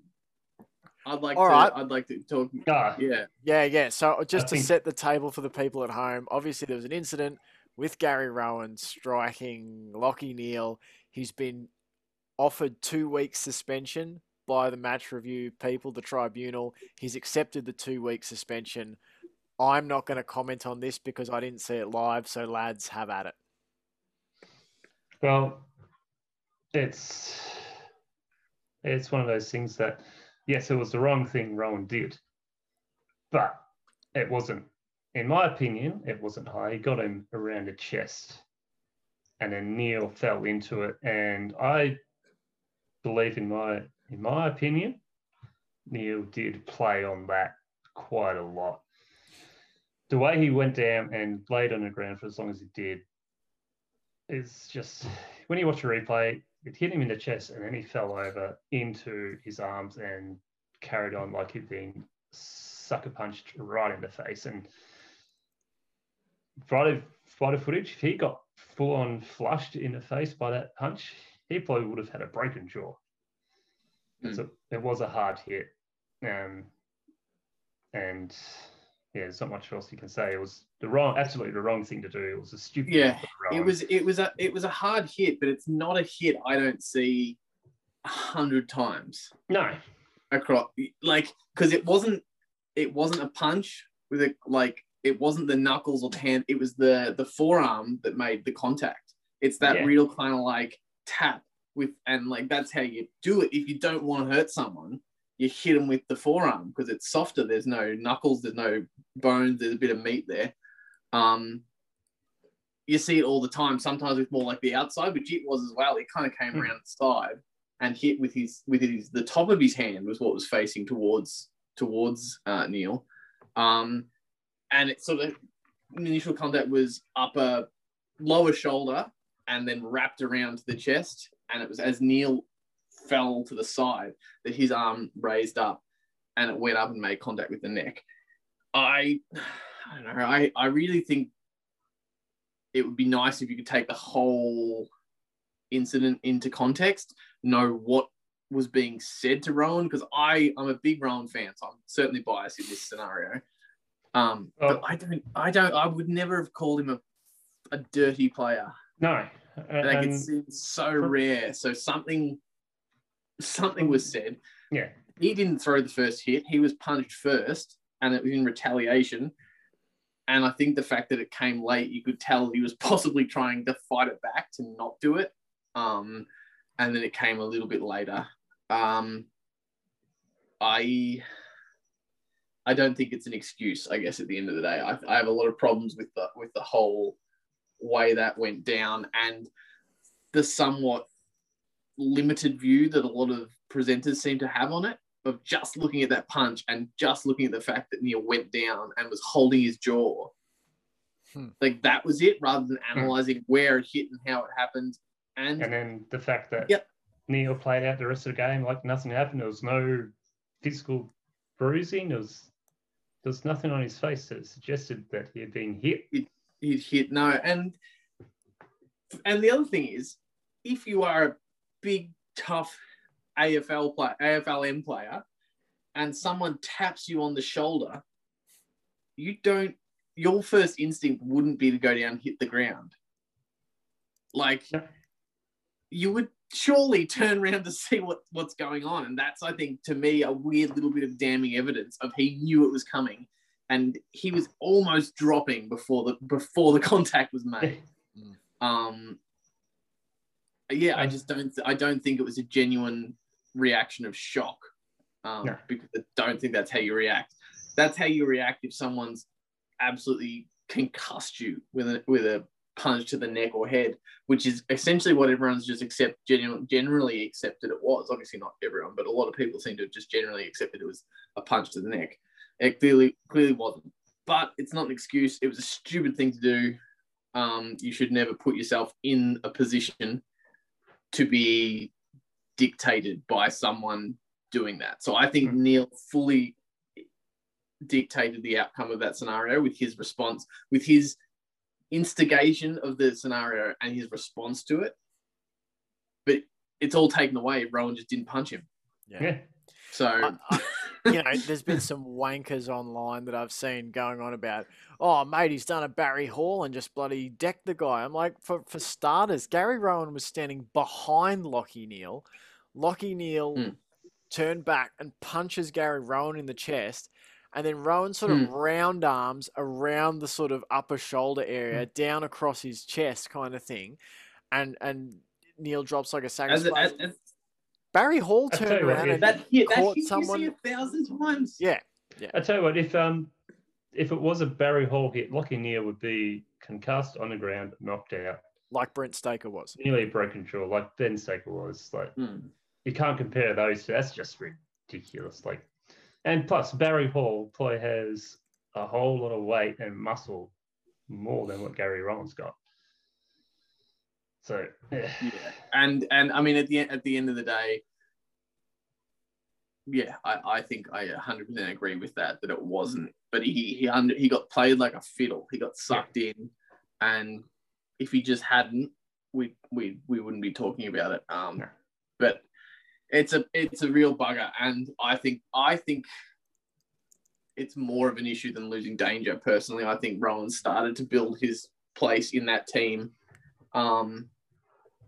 And yeah, it's funny for a punt. You would think a punch would be worse than a bump, but again, comparing it to the Danger bump, I think it's so vastly different a scenario.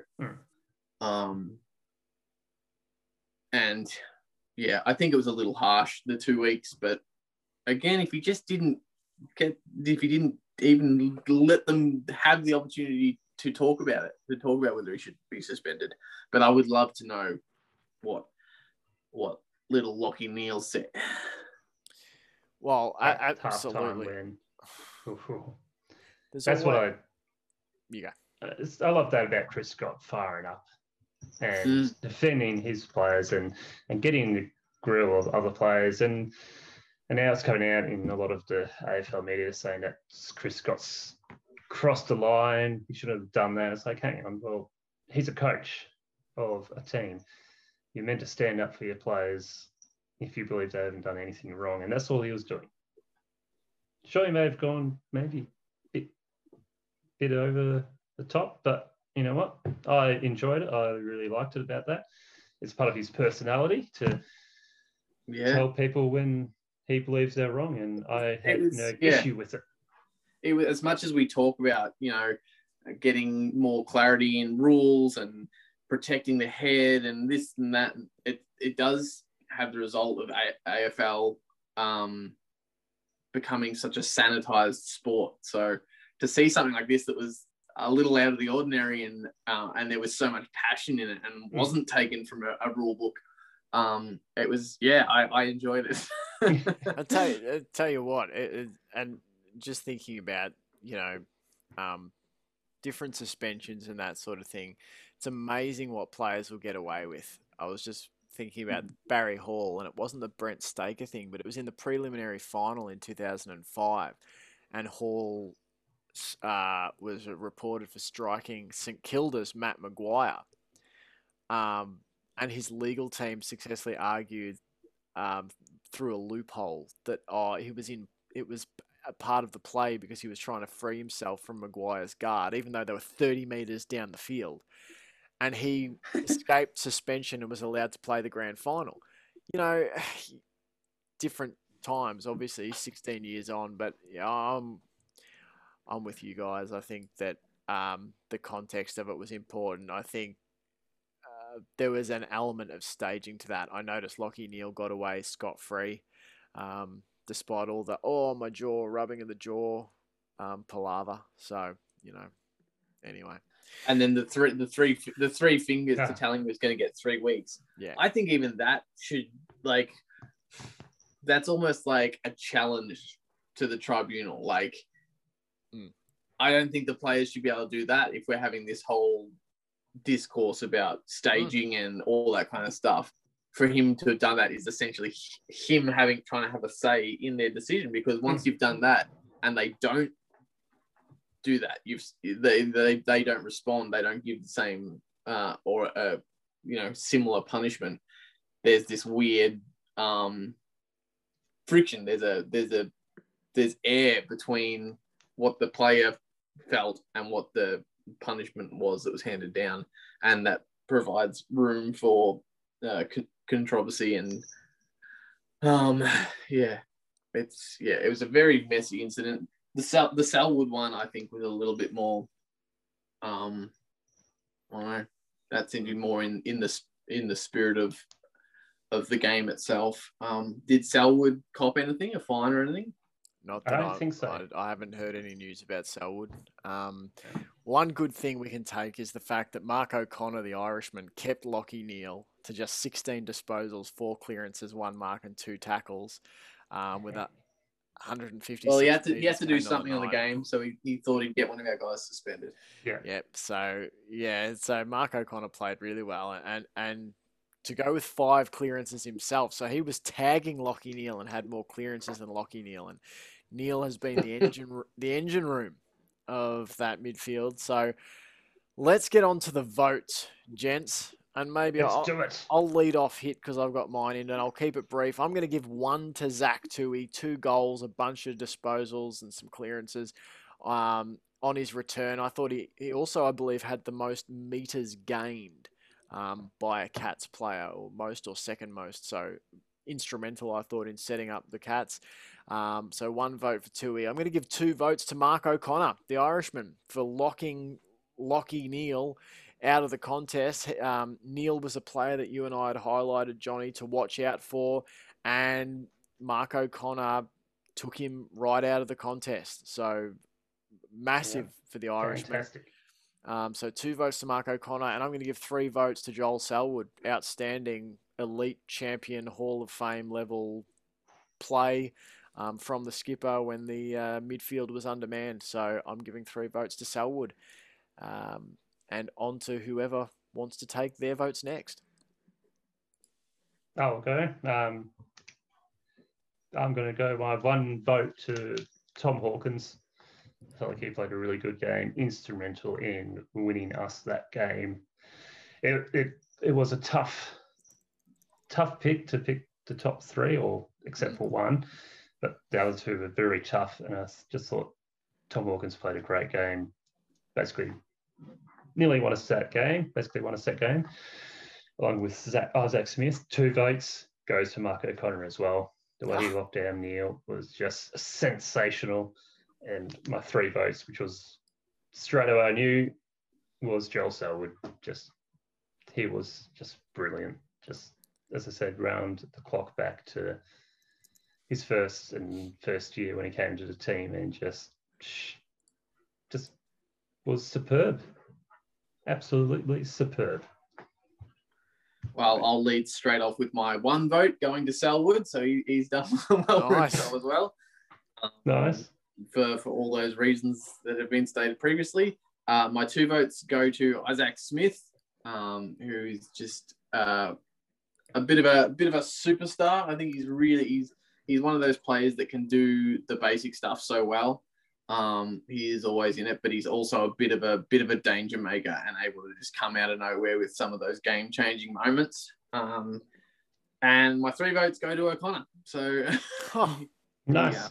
He did well for himself as well. But it's obviously a bit of a thankless task to be tagging that star player in that way. You can be a little bit invisible on the stat sheet. You have to look at the other player. But the fact that he actually still played a good game and made some real impact on the stat board as well is just, it's incredible. So, I was very impressed.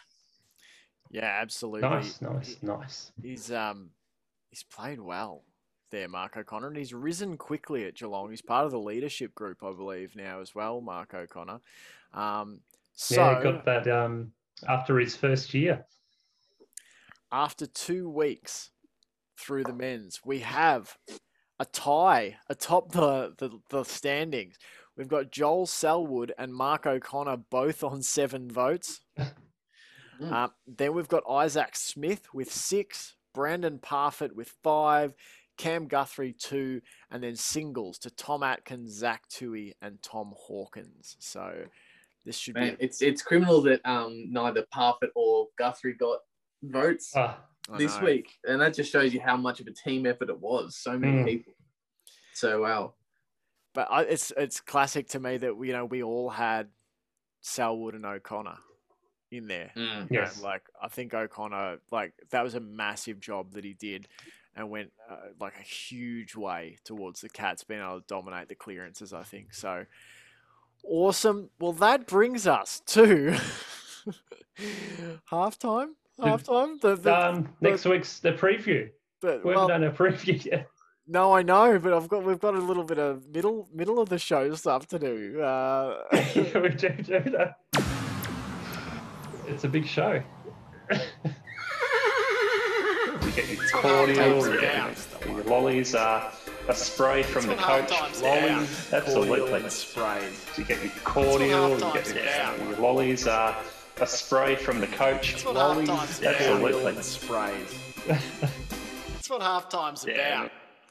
So yeah, it is kind of halftime, but it might be more like 3/4 time. Who knows? Yeah, it's a brief break in proceedings to do a little bit of business, and that is we'll start off with the AFLW Team of the Week for Week 9, the final week for any Geelong player to be considered.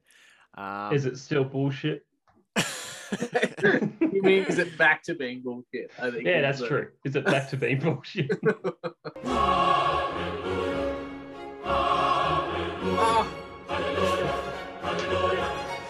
not bullshit. Amy McDonald is named to the interchange of the AFLW week. We'll take it. We'll take it. Wasn't she interchanged already? She's been in twice and both on the interchange bench. So, from my count, I call that half bullshit. It's half bullshit. We need a sound drop. Half bullshit. So we've had. Well, if she's been in the interchange twice, that counts as once on the field. Sure. So or maybe it's more than that. Maybe you've got to get, it's like chess, got to get all the way to the end and then turn into a full player. And she's won a more important honour than this anyway, and that is the Chaps Chat Cats AFLW MVP vote. So Amy McDonald makes the AFLW Team of the Week for the second time this season. The other ones this year, I believe, were Phoebe McWilliams and Meg McDonald, who made the team. All right, we'll spin over to the VFLW, gents. The Cats took on the Bulldogs and sewed up a victory to the tune of 40-6.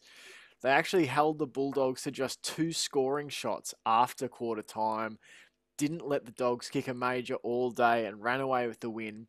Now, Johnny and I had the privilege of sitting down last night with VFLW dominator, Tamara Smith, who put together 17 tackles earlier this season. 17. 17 tackles. 17. Well, golly, you must mean 16. Well, that was this week. She put together 16 tackles. 16. Yeah, against 16 tackles. Yeah. So Tamara. Every time. So she had 15 disposals and 16 tackles this weekend against the Dogs. Now we've got that full interview. We intended to do about 20 minutes interview with Tamara, and in the end, we had so much fun and just talking footy with her and about her journey, and it ended up being basically an episode in and of itself. It's about 50 minutes long, the chat. So we're gonna play. Thank God I wasn't there. I feel like my presence has bloated this episode out. Well, Justice League 4-hour epic. That's right, the I think Snyder if- cut. I don't think she would have minded one No. bit because she just wanted to talk footy Yeah, all night. it was awesome. Like, it was a great chat. Oh, We've so got good. we've got a clip here for you, which I'll play for you now. It's just a little 3 minutes of the interview, and we'll put the full episode up for the Chaps Chat Cats audience on Thursday night to get you into your long weekend. So here's the clip of Tamara Smith and talking about her journey into the VFLW and to the Mighty Cats. I played at Richmond in 2018. Okay. Just at the back end of that. So I played Nationals and then played VFL with Richmond. And then, so come 2019 was pretty tough because I was still living at home in regional Vic. So I was catching the train 2.5 hours to training, 2.5 hours back. Jesus. So 3 nights a week. I was also working full time. Wow. So I took a gap year, tried to save up for use. I was trying to play. Obviously, I wasn't playing my best footy because I was getting home at 1 a.m. and getting up at 5 to go to work. And a lot of the girls will have similar stories. So, it's tough, but you just do it because you love it. But, in 2018, when I was deciding, what do I want to do for uni, kind of what's the next chapter going to be, in the course I'm in now, I'm studying exercise and sports science because I just knew I wanted to be in Geelong. And I thought, I'm pretty good at sport. I love it. I'll do this course and it'll get me to Geelong. And when I'm there, I'll figure out what I'll do next. So, Nice. Come the end of 2019, I was like, all right, heading to Geelong. Don't really want to be driving into Melbourne. And then my coach at Richmond kind of said, all right, what do you want to do? Like, do you want to stay with us? And I said, look, I'd honestly rather go to Geelong. And he was Tommy Hunter at Richmond, who was awesome, and Kate Sheehan there just said, yep, we'll pass a message on to Geelong, let them know that we've got a girl heading down that way that they might be interested in. And then Geelong gave me the call, and that was kind of, the rest was history. I mean, now I have to ask, sorry, there's a separate question, but I have to ask, as a lifelong Cats fan, what is it like going into, under the umbrella of the Cats? What's the culture like down there? It's incredible, honestly. Like, Excellent. Excellent. That's what we like to hear. Like you say, the hoops, and there's this big thing, wearing the hoops, and you're representing the hoops, but to be a part of that and to actually understand and to feel what wearing the hoops means, and what it means to all the players, all the staff, all the everyone involved is a huge thing. And I think everyone from the best of the best men to us VFL girls, everybody understands and everybody respects that, and everybody wants to do their best to represent that. So it's amazing. So that's part of our interview with Tamara Smith, the tackle machine. Fantastic. Oh, got me going. Like, I was so excited to talk footy, like, and Geelong and the Cats, and to talk to someone who's been on that turf and played in that jersey. I was pumped. It was just so exciting and so good, and just to hear what she did to get where she is now is just perfectly highlights incredible. Those points we were making earlier about what some of them have to go through to purely for the love of the game and the drive to play it is it's inspiring. Oh, absolutely, and inspiring to so many other girls out there who are thinking of getting involved and playing a game, and hopefully if they listen to this podcast go, well, I can do that. Well, if she can do it, I can do it. So good on Tamara, and go girl. You can get to AFLW and represent the hoops on the elite level as well. Yeah, I think. Yeah, well, she's representing herself very well on the field, and sounds like she represented herself very well doing the media duties with you lads. So she's well on her way. Yeah. just so many perspectives, and with what she, as she gets into in the interview, what she's studying at uni with, which is in the field of sports and exercise and that sort of thing. There's so many angles she brings to the conversation about footy. So it's a great one, and you'll be able to hear it in full when we release that episode this Thursday night. So that's a good way to start your long weekend on the drive home from work. Have a listen to Tamara Smith, who's just a bloody dead set champion. All right, lads, let's power forward in this little break bit here. Have we got some wanker of the week action on your end? Will I play the sound drop? Shall I play the jingle? Play the jingle.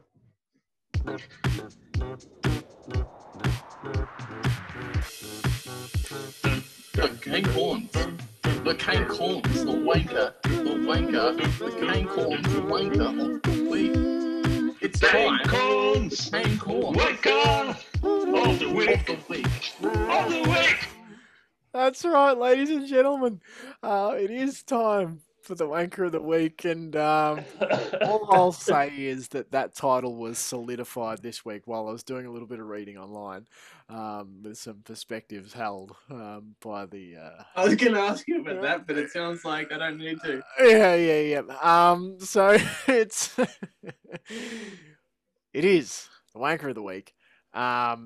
Johnny, lead off for us here. Who have you got nominated for the wanker of the week? My wanker of the week, we've already talked about it pretty much in full detail, but I'm going to give it to Lockie Neal. Oh! He acted on the field at halftime. You're an elite player. If you're going to act like that, you deserve to be called a wanker, because that was a wanker move. Nice, love it. Yeah, no arguments here. No protest. No, none at all. What about you, Sambo? No, you shoot first. I'm still trying to decide mine, so you better shoot first. Well, I wanted to see if you get. Lockie Neal was one of mine as well, so I wanted to see if you were going to vote him. I was then also going to go to make sure he got the hat trick. But if you haven't decided yet, I'll take it away from football, and it's going to be. I'll keep it a short rant. I'll take it just to anybody going. We mentioned the Snyder Cut earlier, the Zack Snyder Cut of Justice League. I'm going to give the Wanker of the Week award to anybody who is review bombing Godzilla versus Kong before it's come out, because you feel like it's somehow going to make Warner Brothers make the sequel to Justice League. Do whatever you want online, sign petitions, watch Justice League on a loop to up the HBO Max numbers. Don't go and see Godzilla versus Kong. That stuff's all fine. But to try and give it 0-star reviews and bomb it to make people not watch it to try and undercut Warner Brothers' income. I don't get how you possibly think making Warner Brothers lose money will make them fund more movies for you. By trying to undercut the income of Godzilla versus Kong, which incidentally I have no interest in. So it's not like I'm defending the movie, but undercutting the income of that movie is literally working against the company that you want to fund exorbitant priced superhero movies. So you're all fucking wankers. Nice. I fully agree with that. I can get behind that one. I'm going to say, boy, oh boy, wowee, Brian Taylor is my wanker of the week. This has been something that's building for a long time. I've got a love-hate relationship with BT. Don't mind his calling on Triple M at times. I've enjoyed him and James Brayshaw at times on Triple M. But something that has... I do enjoy his roaming Brian. I think he does that's always entertaining. Well, I think his commentary sometimes roams too far into anti-Geelong sentiment for mine. Now, I've heard him go, he's had a dig at Geelong's home crowd for being too polite, for not being loud enough, to being a bunch of, country bumpkins who are too quiet to give a shit and all this sort of stuff. And I thought his commentary on the weekend of the Mark Blixar stuff was about as one-sided as you'll get. And even the excitement level of that whole commentary team. If you go back and listen to the call of the Isaac Smith goal to win it, not the sort of gusto that you might expect from a last gasp winner after a team's fallen behind. So I'm giving it to Brian Taylor and perhaps even the whole Channel 7 commentary team as a whole. But yeah, there's a bit of anti-Geelong sentiment there, and that's why Brian Taylor's my wanker of the week. But yeah, certainly could be the whole team. But as the flag flying wanker of representative of their commentary team, Brian is the man. Yeah, absolutely. Nice. And we've just got one quick update on another important part of our show. AFL insider Agent O. He's always somewhere with his finger on the pulse. Agent O. AFL insider Agent O. He's always somewhere with his finger on the pulse. Agent O. That's right, Agent O. Now, we made a call. I sort of wanted to bring you in the loop, Sam, because I'm not sure if you have listened to the previous episode or not, but we made a call to Agent O again, having built him that beautiful sound drop to try and entice him to come on the show. And at the end of the call, once it rung out, we got the, this number is not connected. Please make sure you're contacting the right thing. And it led us to posit the theory that in the cutthroat espionage world of AFL insiders, that perhaps Agent O has been taken hostage. Killed? Exactly. Well, all cards on the table. Like we don't. He's definitely, we believe, been taken somewhere. Whether that's out of existence or just to some remote location remains to be seen. Johnny posited the theory that maybe Damien Barrett from AFL 360, the bespectacled demon, might have done away with our good friend Agent O. But he's not from 360. Isn't he? Sorry, maybe. Wherever he's from, wherever he's from, just the AFL. He's just an AFL journalist, so maybe he's one theory. But we just want to see what you think about this. We're thinking about perhaps engaging the services of a private eye to do some legwork on this case and track our friend down. I think given the circumstance, it's the only logical response. I really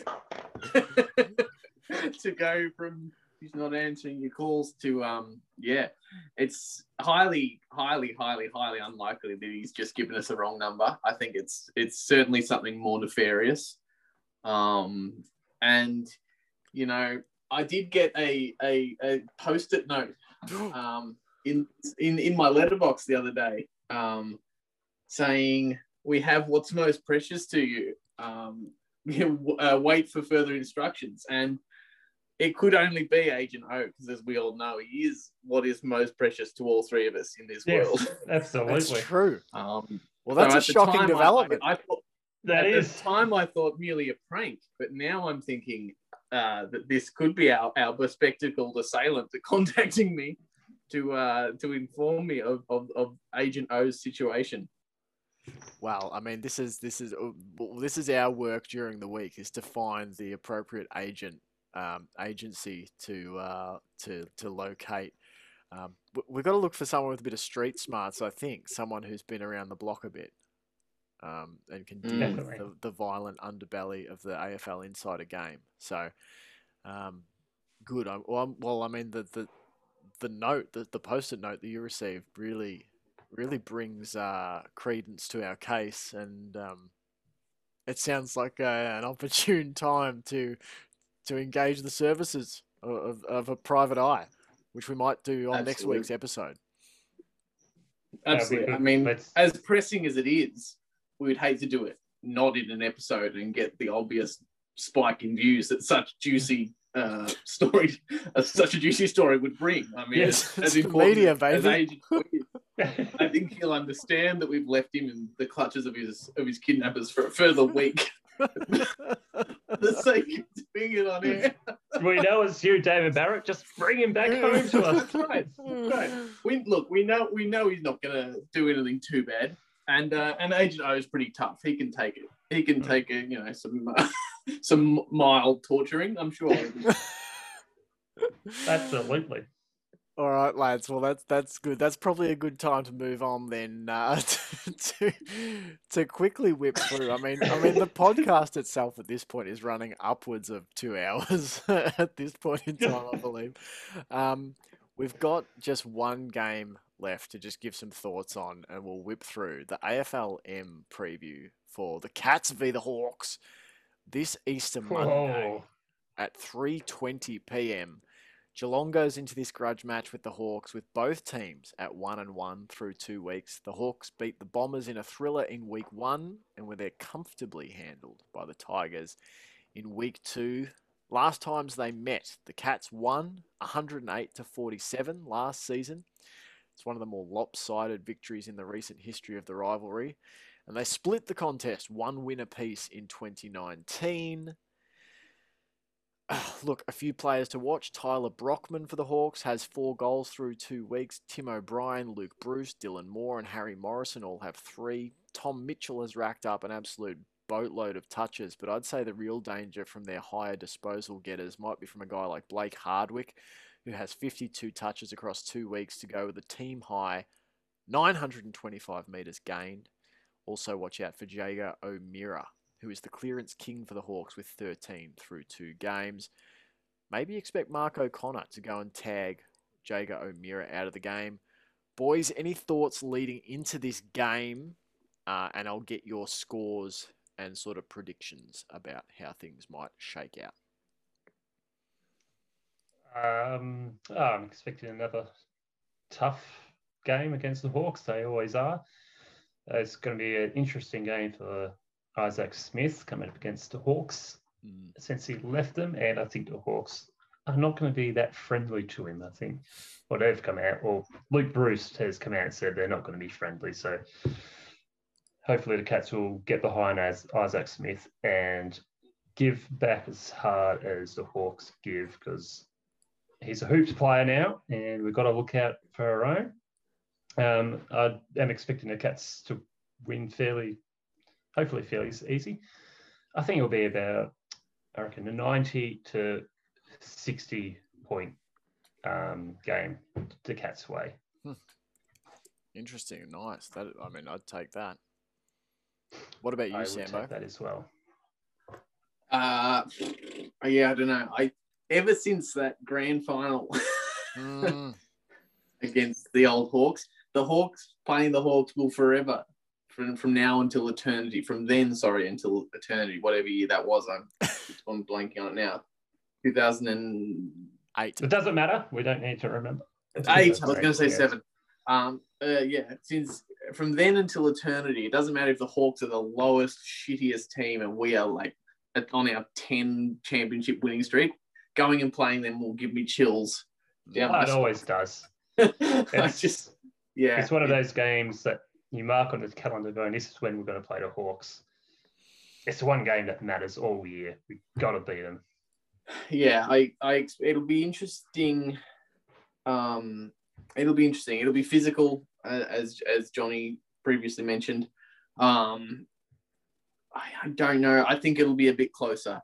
I'm going to put us a little lower at the 87. I'm going to put Hawks at 76. I think it's going to be I think it could be tight. I don't know. It may even I don't know why I feel like it could be more low scoring than that even.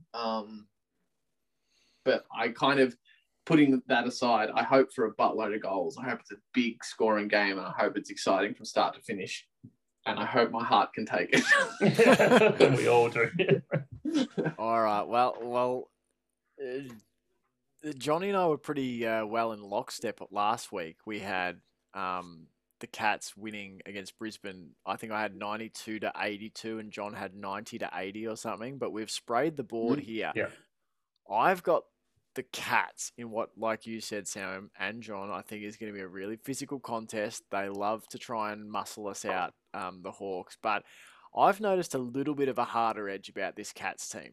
this season. The Francis Evans bump on Daniel Rich was I think indicative of that. They're a little. I think that grand final loss last season for the Cats has given a harder edge to this 2021 team. I think they're a little pissed off, and they're out to maybe take some scalps. Having said that, the Hawks always play up to us, and I think this is going to be one of the best Easter Monday games that we've seen. I've got the Cats winning 15-10-100 to the Hawks 14-12-96. So a 4-point win for the Cats in an Easter Monday thriller. And you know what? I've got Isaac Smith kicking the sealer for the Cats against his old team. I think Isaac's wouldn't that just be about. Poetic justice? And I'm not talking that he's going to... I don't know what for. Kick the final goal or anything, but I think he'll at some point kick a goal that you think just puts a bit of a dagger in Hawthorn's effort. Or I'm not exactly sure. No matter when he kicks a goal or if he kicks, I reckon he will kick a couple of goals, but I think that first goal he gets, the Cats fans are going to go berserk. He's going to celebrate, and all the Cats players will get around him and just get right pumped up for getting a goal against his old side, against the hated Hawks. Yeah, the old enemy. Any further thoughts from you, gents, before we sign off for the evening? No. Just a quick ramble. Go for it. On an already gargantuan podcast, and it's just on that note, just talking before, and it's probably something that we don't need to discuss during the podcast, so I've tacked it right at the end, so you can cut it out nicely if you want to. You're talking about the length of the podcast, and how long it is. How much are you guys affected by that? Like trying to keep it beyond the time it takes to record it. I hear a lot of people say you want to keep it under this, you want to keep it under that, to engage your audiences. But I have to say I don't really understand it, because it really depends on the content. 10 boring minutes is a lot worse than 4 really good hours. And it's not radio. Like, yeah, you can pause it. I'm sorry to tell everyone that. I'm sorry if you really should have stopped an hour ago through listening to this, and now you've missed the start of your daughter's graduation because you just had to finish the last hour. I hate to break it to you, but you could have fucking paused it an hour ago and come back. I don't know. How do you guys feel about it? I just feel like when it's cracking and it's fun for us, it's probably going to be fun for at least some other people. as we've said, we're doing this because we love this team. We love talking about the team and the footy. I think as long as we're enjoying it, let it roll on as long as we need it to. I do think that the fact that you can pause it isn't like, I don't know, because I know there's a very strong notion out there about podcasts not being too long and trying to keep it snappy and keep audiences engaged in that. And I don't know that it's from the people doing the podcasts, or it's the audiences, or whoever, or if it's everybody. But the notion that it should be short to keep viewers engaged it's so archaic in this format that we have. Well, sometimes when I've listened to podcasts, I kept going, "Oh, this is great," and then it comes to an end. I'm like, it could have kept going. I was really interested in that topic or what they were talking about, and wouldn't mind if they went on for another hour or two or whatever. I get frustrated if it's like 58 minutes or something, and it's usually an hour 10. I feel like I've been robbed that extra 12 minutes. Well, I see some podcasts that go for 15 minutes. Like, well, I don't want to listen to a 15-minute podcast.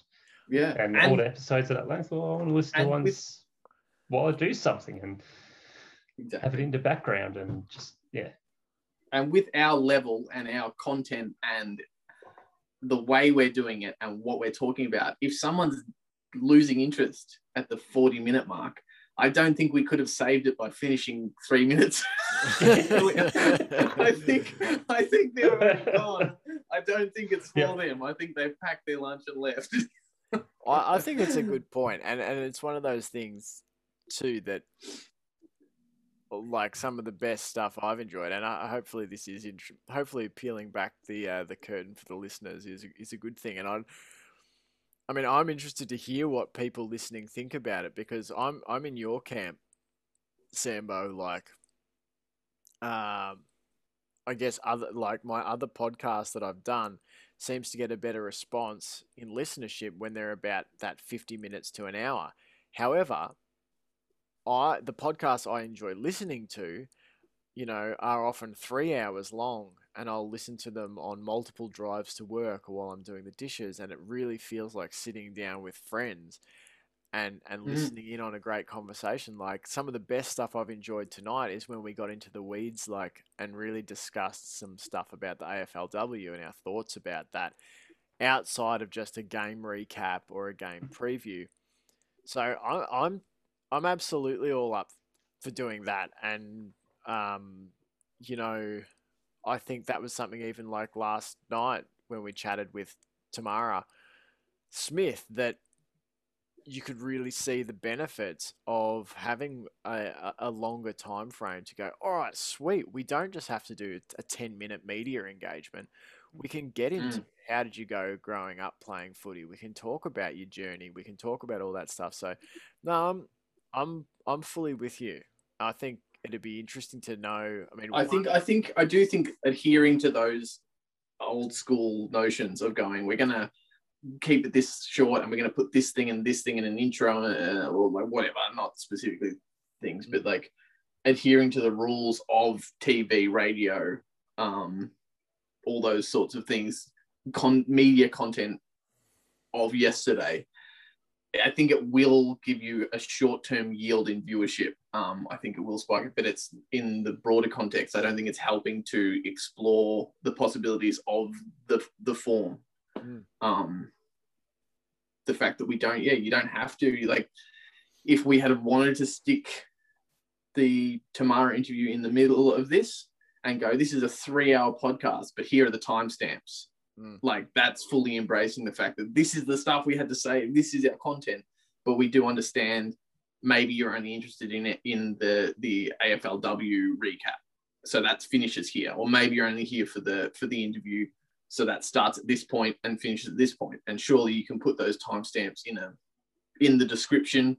There'd be a way to do it to make it more user friendly. I think, I don't know. I think now is the time to experiment with these things.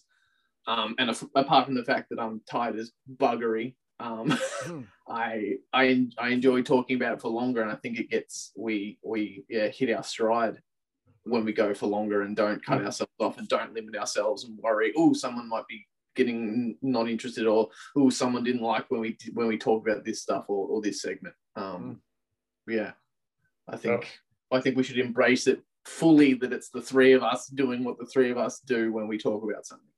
Yeah, and it's the Geelong Cats podcast.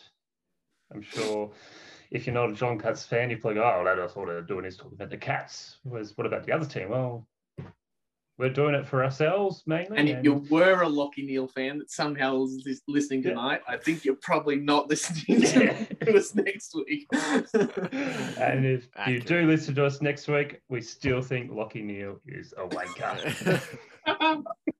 There's some consistency in presentation for you. Yeah, absolutely. I'm with you guys. Like, I think I'm happy for it to take.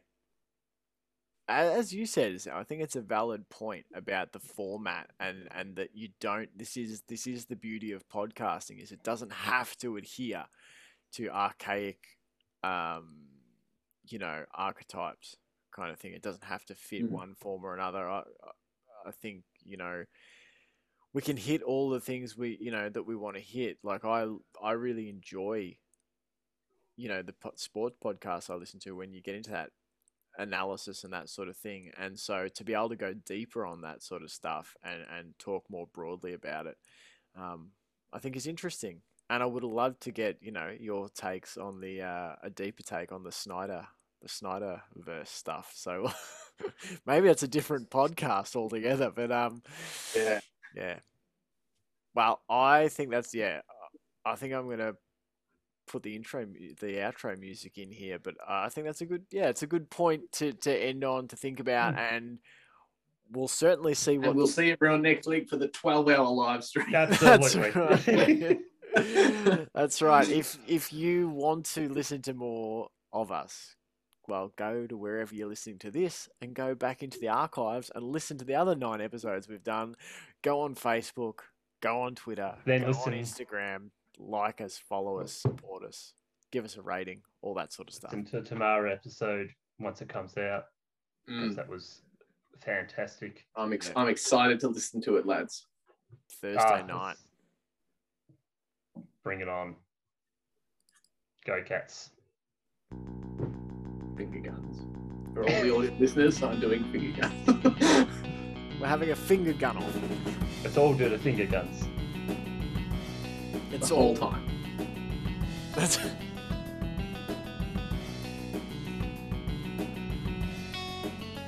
Oh boy. I can't wait to get... Oh yeah, sorry, we're still finger gunning. Sorry. Yeah. You stop. You've got weasels. You've got weasels on it. What's Oh, me! Oh, the jiggles. The jiggles.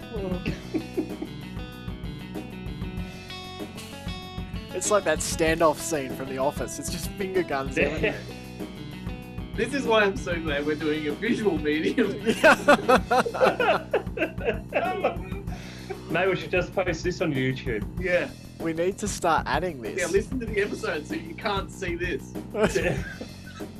That's bloody fantastic, though, isn't it? It's reverse marketing.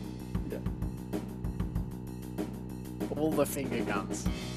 I love that we always leave whatever we're talking about in over this outro music.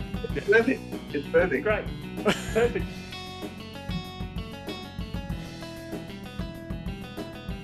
Well, it's not like there's credits for people to be reading. Maybe I should do like We should a... have some audio credits.